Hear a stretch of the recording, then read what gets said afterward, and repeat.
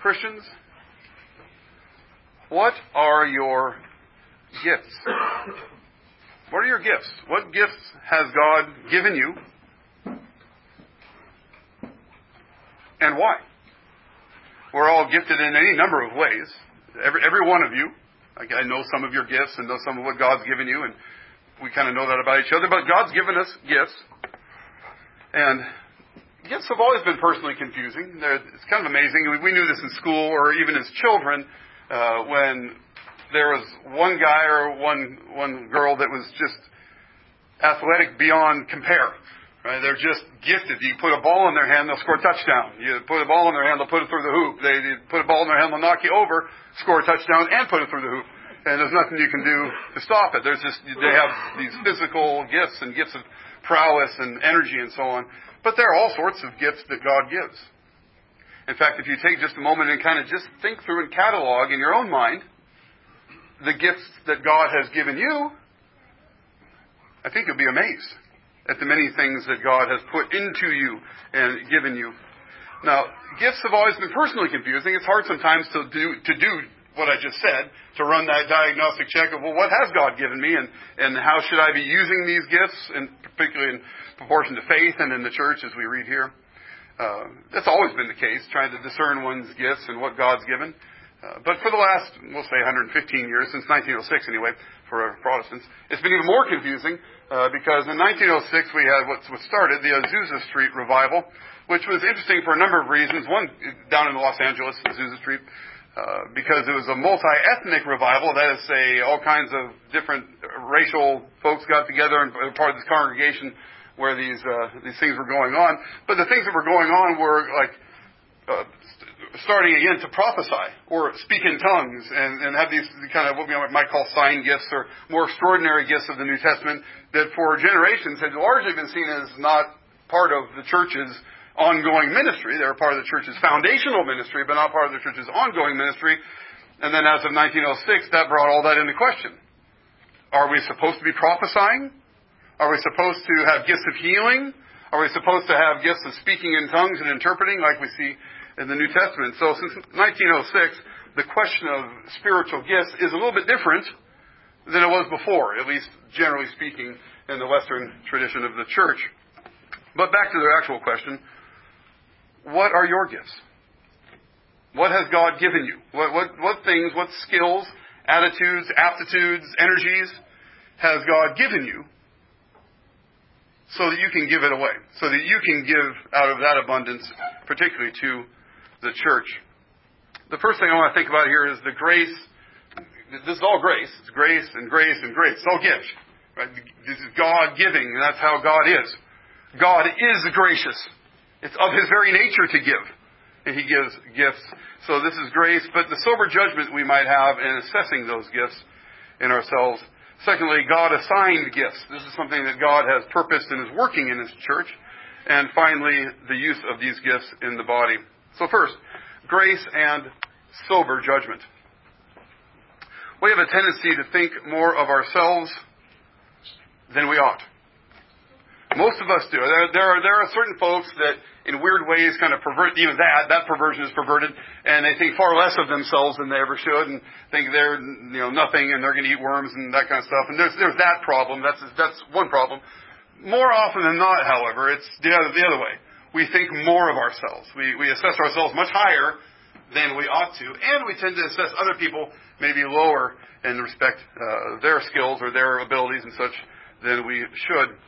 This can be exemplified, and it was, maybe many of you watched it, and there are other shows that do just the same thing, but the American Idol is a show that stands out where there are a number of contestants that come on to audition that somebody in their life prior to that should have told them, you're not good at this. Right? This isn't your skill, your gift. Other things are. Go that direction. Instead of going on, national TV and making a fool of yourself, which we all enjoy, of course. That was part of the joy of that show, was watching people do that. But that's an example of the tendency to build ourselves up in our own minds, irrespective of the actual nature of our own gifts and the world around us. We're kind of living in a delusion. Well, that happens. And we want to have sober judgment, clear thinking judgment regarding our own gifts and those of others. Now, the Apostle Paul, who wrote this glorious epistle, was an enormously gifted person. Tremendously gifted by God. We talk about natural gifts. We'll distinguish a little bit later. Natural gifts and maybe spiritual gifts, but they're all gifts. They're all from God. They're all something God has given. And so even that kid in elementary school that would run circles around everyone, slam dunk it, and get the touchdown, that's a gift. God gave all that ability to him. We would say it's natural, but by natural we mean from God. Maybe not a supernatural gifting by the Holy Spirit as a Christian, but just the gifts that God gives us in coming into this world, and so on. Turn to 1 Corinthians 15. This chapter has popped onto my radar here quite a bit in the last few weeks, particularly around the beginning of it, around the gospel articulation that Paul received. But beyond that, you can read that. We'll read verses 8 through 11. So this is after Paul talks about the gospel, the kind of basic tenets of the gospel that are handed down in the church. He says in verse 8, and of course the appearings, the resurrection appearances of Jesus to his disciples and others here in verse 8. Last of all, as to one untimely born, he appeared to me also. For I am the least of the apostles, unworthy to be called an apostle, because I persecuted the church of God. But by the grace of God, there's the gift. Right? The grace of God, I am what I am. And his grace toward me was not in vain. On the contrary, I worked harder than any of them, though it was not I, but the grace of God that was with me. Whether then it was I or they, so we preach and so you believe. Right? Comparing himself and the gospel to the established church of Paul's time. Because remember, Paul comes on the scene a little bit later. Right? He's not on the scene from the beginning. There's the Christian church is already going and moving, has their catechism, has their memory that you can see in the scriptures. That's one of them. And Paul says, but Jesus also came to me as one untimely born out of time, a later birth. And he says that the grace of God, though worked in him, was not in vain. So I want you to see the grace of God working in Paul on one hand, and Paul working on the other. That's what he says, right? He says, the grace of God in me wasn't in vain. In fact, I worked harder than the rest of the apostles. What's he mean? He had a lot more stuff he had to get rid of and learn and figure out. The rest of the apostles spent that time with Jesus on earth, listening and receiving from him directly his teaching and his person. Paul didn't receive any of that. Paul received some revelations, caught up in the third heaven and such. But we see as he does that, it's not like he received the Westminster Confession of Faith, 33 chapters of glory descending from heaven on high. He didn't get that, right? He had an experience of God that he had to come down and he wouldn't even talk about, but he has to puzzle through and work through and think through what God has revealed, what Jesus Christ, who Jesus Christ is, and how it relates to the Scriptures. Right? He's got to work and puzzle that out. Jesus taught that to his disciples. Paul had to learn it. But by the grace of God he did, but he worked harder than all of them. Sometimes we think grace means not work. When right here you can see grace means work harder than everyone else. Have you ever been in a situation where you're maybe developing some natural gifts that God's given you? This guitar is an example for me where I have some natural aptitude in music, and someone stuck a guitar in my lap and showed me a couple chords, and I worked harder than all of them. I worked everyone around me on the guitar. Almost. There are some guys that are working hard too, but all the goons in the dorm that are just playing G, C, and D, yeah, that took a day or two, and I'm off to the races, working day and night to play the guitar. And in the end, I can play the guitar. That's a gift of grace. God gave me that gift, but He also gave me the gift to work, to develop that gift. So we don't want to juxtapose grace on the one hand and work on the other. I think the right juxtaposition, or the right way to think about it, is faith on one hand and works on the other relative to justification. Right? That we rest in Christ Jesus and His works by faith, not our own efforts, not our own works to be accepted before God. Absolutely, those are going to be put apart. But as God's grace works in us, Christian, so we work. Okay? God's made us to work. He put Adam in the garden to work the garden and keep it before the fall. It's part of our constitution, made up in the image of God, that we work. For God works, or worked at least 6 days and rested the seventh, giving us a pattern for the grace of God to work in our lives as well. Paul was enormously gifted, and one of the gifts that he was given was the gift of hard work. Okay. I'll let the silence work on you a little bit. God has made us to work hard and play hard and rest hard. Okay? And then we die. And then it's off to the races. Okay? But God's put us here to work. And so as we deal with our children, as we deal with ourselves, let's recognize the grace of God in our lives and make much of what God has given and push hard into the opportunities, into the gifts that He has put into our lives as well. Now, as we work hard and as we see the gifts of God in our lives and as they, by God's mercies, are developed and grow, it's easy for us to fall into what? Just the word fall into is enough to probably get you in pride. Right? We start to think much of our accomplishments, even when they're minuscule. Oftentimes, there's not much accomplishment there, but we can sure get wrapped up and think of a lot of ourselves in it. In 1 Corinthians chapter 4, Paul says, "What do you have that you did not receive? And if then you received it, why do you boast as if you did not receive it?" Who makes you to differ, Paul says? How are you different from your neighbor? God's given you everything that you are. Everything's a gift to you. So why would you boast in a gift? The gift's not yours. It's from God. It should humble you. Right? The gifts of God, the grace of God should humble us, not inflate us with pride, but that's the way it goes. Pride's sneaky.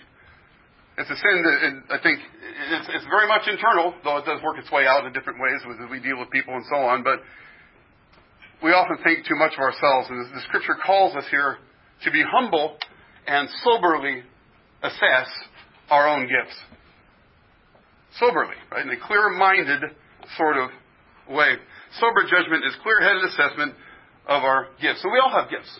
God has given everyone gifts, right? There are skills, there are aptitudes and energies and things that people have, and they're all different. Right? Maybe we'll overlap on certain ones and so on. But God's given us all different gifts and different abilities and so on. And we should have a clear-headed assessment of those gifts. How do we get that? How do we do that? Maybe one, at least initial answer or preliminary answer, is we do it in conversation with one another. Right? We receive from the body compliments and encouragements on things. Well, that's probably a sign that these are gifts that God's given, especially, I think, in the context of the church, where we come together to know God, we come together to worship God, we come together to be built up in Christ Jesus. And as we see gifts and skills that are good and are helpful in that, as we share them, we encourage one another. So that's one way of, I think, receiving from the outside, at least from the body of Christ, and understanding or some clarity as we work through this diagnostic process of what are my gifts? What do I really have? What do I have in me? What can God give me that I can work for and grow? And how do I apply it to the body of Christ? How do I give it away? How do I develop it and give it to the body? That's our last point. We'll get there. But these gifts are God-assigned. Okay? They don't happen haphazardly. They don't happen by accident. God has gifted each member of the body as He wants. Look at verses 3 and 6 in this respect. Back to Romans 12. Verse 3 says, "For by the grace given to me, I say to everyone among you, not to think of himself more highly than he ought to think, but to think with sober judgment, each according to the measure of faith that God has assigned." And I think the measure of faith there is understanding and operating in these gifts that God has given. Verse 6, though, says, "Having gifts that differ according to the grace given to us, let us use them." So the grace given to us, those are the gifts. Those are things that God's given you. He's put in you. He's put in your mind. He's put in your heart. He's given you these gifts. And according to faith, is figuring out what those gifts are and how we're supposed to use them. The proportion of our faith and the use of that gift. But gifts are given. That's what a gift is. It's something that's given. Now, we have oftentimes in mind, and sometimes you get this with like evangelism, like, salvation itself, the whole ball of wax is a gift, to be sure. And then sometimes it's characterized as like a birthday gift. You get the gift, you open it and think, oh, I didn't want the underwear. I didn't want a new tie, or whatever you get that you don't want, and say, okay, you kind of shuffle off. It's not a gift you receive. You kind of shove it aside. That's not the kind of gift of salvation. It doesn't quite work that way. It's more a gift of a changed heart, right? Of a heart of stone becoming a heart of flesh, and then everything's all different. That's kind of the beginning of the work of the salvation. But it's still a gift. It's not the kind of gift you just shove off or can decide not to receive or receive kind of thing like a birthday gift or something like that. It's a working of grace in you by God Almighty. And it's a gift. And you don't say no thank you. You get on your knees and say thank you. That's what that gift does. It puts you to your knees. But the same thing with the spiritual gifts or just natural gifts, and we'll begin to distinguish in a second. But these different parts of our lives, these different aptitudes and skills, they are gifts as well. And they're given. God gives them. And He gives them in the body just how He wants.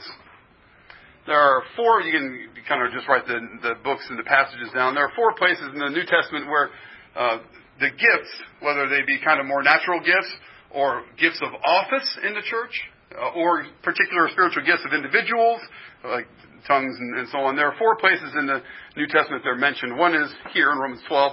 Twice in 1 Corinthians chapter 12, we have lists of gifts, and also Ephesians chapter 4, which we'll read in a moment as well. So these are the places where we have at least lists of gifts, which I don't think any of them are meant to be exhaustive. I think Paul set out at any point in these letters to list off everything the Holy Spirit could give us. Not at all. But some of the more prominent and important ones, I think, particularly in terms of office and the functioning of the apostles and prophets in that first century of the church.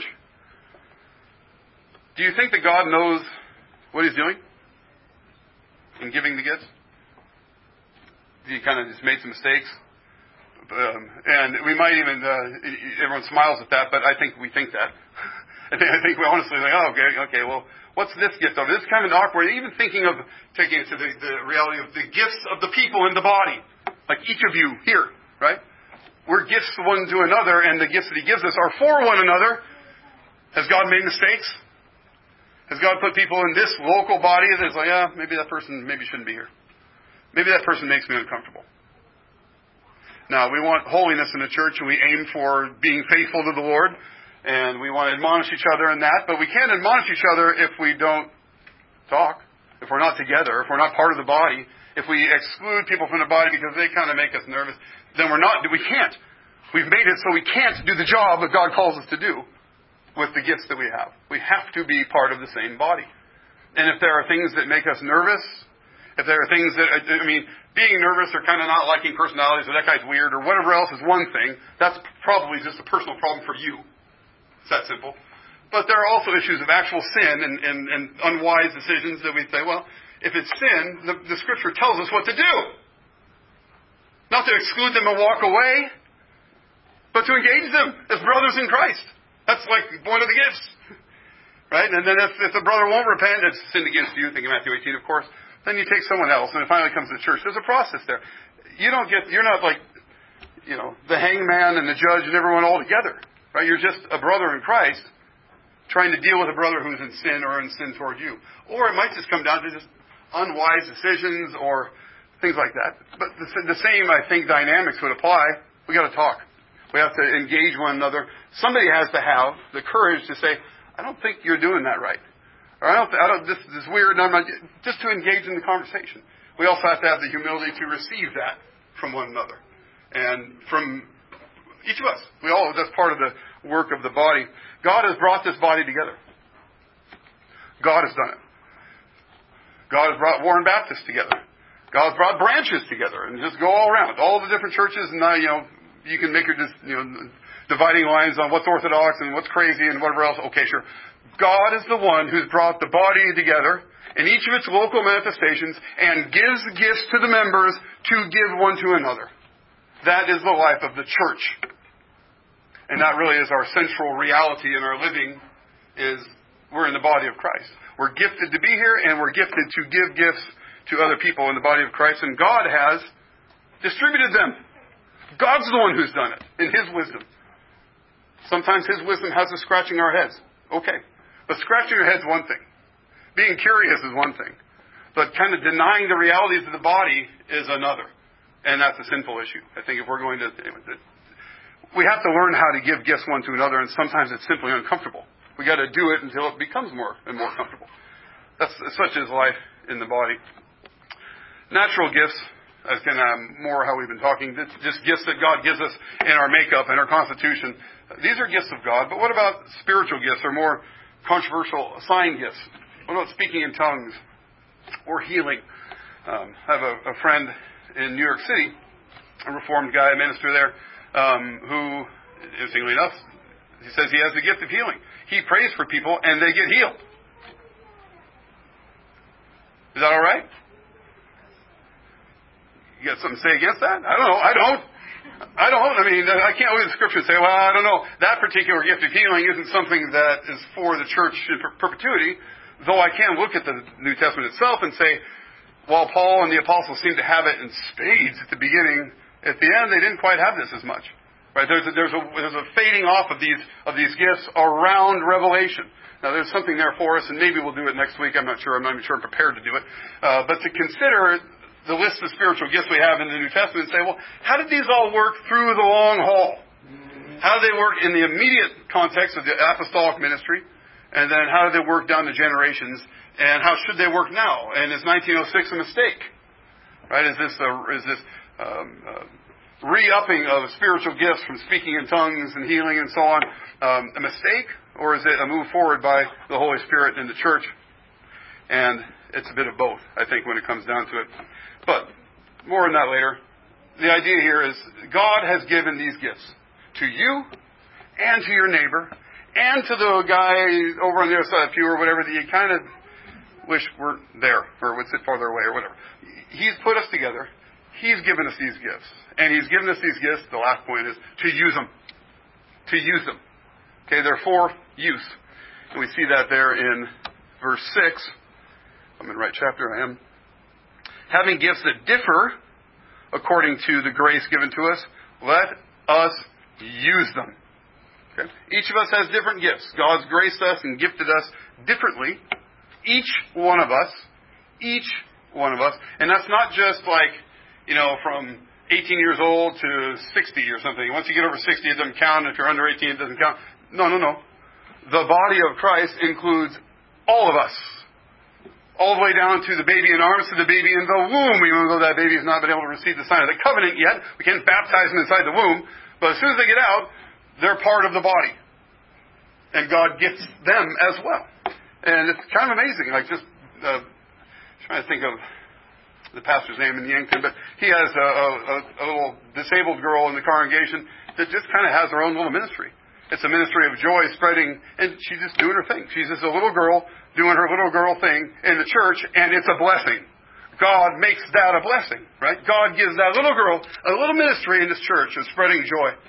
And there are all kinds of little ministries that each of us have, and each of our little ones. And I think as far as parents go, training our kids to discern those gifts, develop those gifts, work harder than everyone, and then turn around and use them, not for their own benefit, although sometimes we benefit from our gifts. I mean, we got to make a living, and people got to have food to eat and so on. So we use our gifts that way.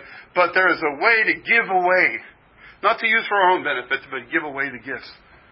What gift has God given you, or what range of gifts has God given you to give to the people right around you here?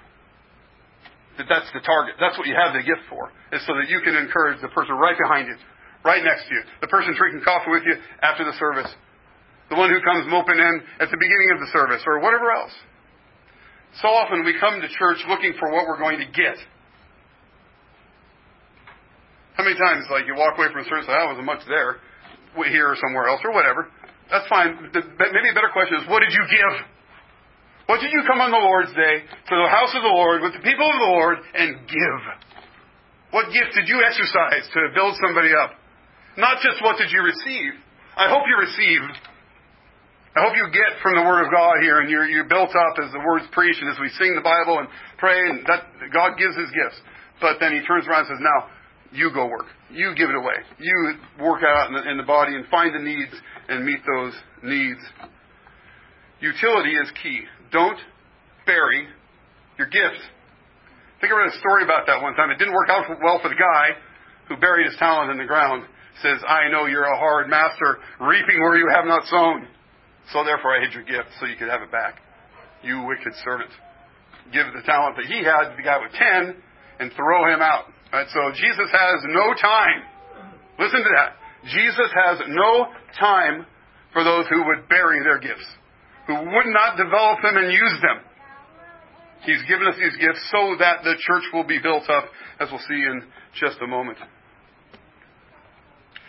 Turn to Ephesians chapter 4. A moment comes sooner than I thought. And I'll start reading at verse 11.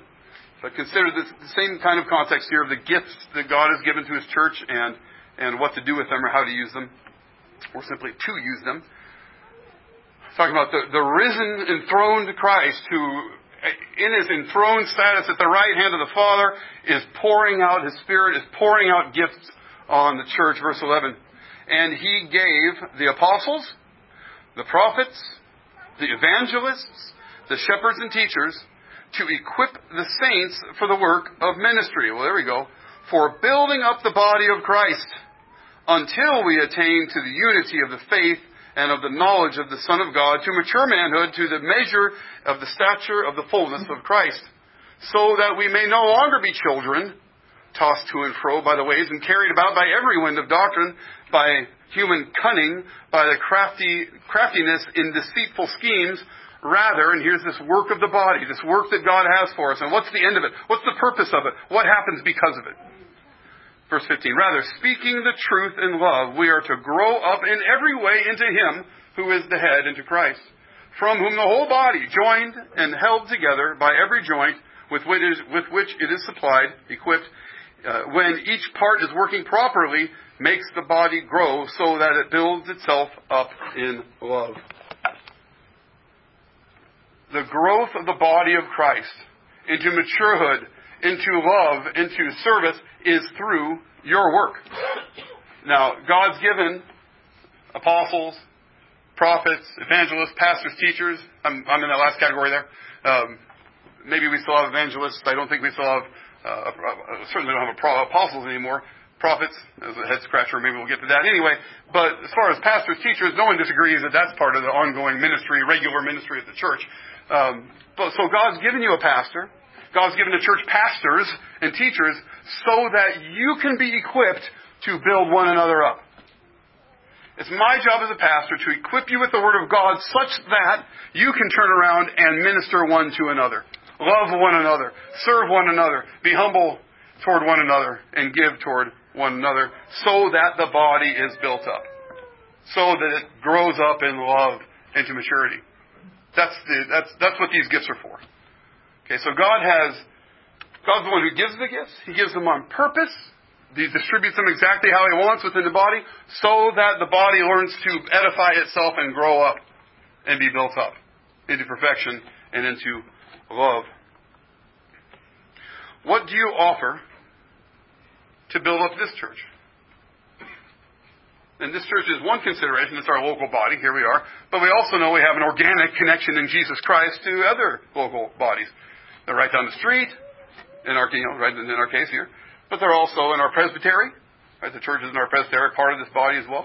The broad body of the Lord Jesus Christ, probably broader than we all would think. It will make us nervous to think about. What gifts do you have that you're actively working to develop to give away to the body of Christ? What gifts are you actively developing so that you can have them and give them away to those in the body of Christ? I think that's a legitimate question to ask from this whole text. God's given gifts. What are you doing? Like Paul would say, I worked hard on all of them. Sure, he had natural aptitude God given, all kinds of gifts God given him, but he still worked hard to develop his gifts to build up the body of Christ. And so what are we doing to follow that same model, to develop the gifts that God's given us so that we can pour them into other people's lives, particularly the lives of the people right around you here? This is where the gifts live, is in the church of the Lord Jesus Christ. And the church lives in its local instantiation. And though we certainly recognize that it goes out and there's room for gifts beyond our congregation and so on. No question about that. God's given us gifts to be used. If we don't use them, what are we doing? What are we saying to God? What are we saying to the body of Christ? Because God's given us these gifts to edify one another. We are robbing others, and we're spurning God if we're not. actively developing our skills in order to minister to the Christians, the body of Christ around us. That's why God has given us these. So let us not rob God or rob one another and spurn God, but rather let us joyfully receive the gifts. Recognize those gifts that we have. And then see which ones we can develop, we can work hard at to give away, to edify, to build up the church in love. Selfishness is a sin. And I think that's one of the sins that comes in with giftedness. Is that you want these gifts, you recognize these gifts, and you want them to benefit yourself, to build yourself up. And I don't think that's wrong. God's given you, you're supposed to love your neighbor as yourself. I mean, you're supposed to love yourself. You're not supposed to despise yourself and therefore despise your neighbor. You love yourself and use the gifts to build yourself up and your family. But are you thinking about the church and you're thinking about the development of your own gifts? And in the end, our selfishness brings me to not just a sermon on gifts and using them, but a sermon on the giver of those gifts. The giver of those gifts is the risen, enthroned Lord Jesus Christ at the right hand of His Father. The reason He's there at the right hand of His Father, bodily, as a man, is because we need a Savior. We don't just need gifts. We need a Savior. We need Jesus. We need to be saved and from our wickedness, from our lostness, from all the mess and wreck that we are. We need the giver, not just the gifts. And as we have the giver then, He says, hey, that man, Jesus Christ, is enthroned in heaven, and He's pouring out gifts on His church. Then we receive those gifts in that forgiveness, in that grace, in the new life that Christ gives us. And we start to operate. We start to give them away. And we get better at it. And we get better at it. And the church is built up, and it's built up in love. And that's why God has organized it this way. So, let me ask again as we close. What are your gifts? Christian, what are your gifts? Are you thankful for them? Do you give thanks because God is the one who's given them? Christ is the one who's graciously given these things to you, whether natural gifts or gifts that the Spirit's given you in your Christian walk. Are you thankful? If we're not thankful, we're bound to go off the rails. If we're not thankful to God all the time, we're bound to go off the rails. Go read your Romans 1 again. In the first place, they did not give Him thanks. And then their foolish hearts are dark. And then God turns them over, and He turns them over, and He turns them over, and your stomach goes. But it starts by not being thankful. And if we're talking about gifts, the word thank you. Isn't it? When we teach that to our kids, even when it's socks, even when it's something from grandma that they just don't want, you say, you don't act that way, you say thank you. You express gratitude. And by expressing gratitude, hopefully you can actually have it. You can actually have a heart that is grateful to grandma and eventually and ultimately to God Himself for many gifts, including these we're talking about. Are your gifts being made useful for others? Are you developing on purpose the gifts in your life, the things that God has given you for the express purpose of building up the body of Christ, of serving one another, and then as the body of Christ to serve the world? That's what God's done. That's what He's doing. That's what He's doing right here with you, in your family, in this body. He's given us gifts just as He wants. And He's saying in your ears right now, develop those gifts. Work hard and give it away. All with an attitude of thankfulness and gratitude to God who has given us everything. From life and breath and movement to eternal salvation and life in Christ Jesus. It's all gift. Grace, grace, grace. That's it. That's the word. So if it's gracious, if it's a gift to us, then our attitude is thankfulness. And what should we do, God, with these things you put in our hands? How can we serve? How can we build up the body of Christ? The Christ-bought church is gifted unto maturity. That's what God wants from us, is for us to grow up, to be solid in Christ Jesus, because of the gifts He's given that we've learned to love each other with and serve each other with, all to His glory. We are the body of the Lord Jesus Christ, the Savior of the world. Amen.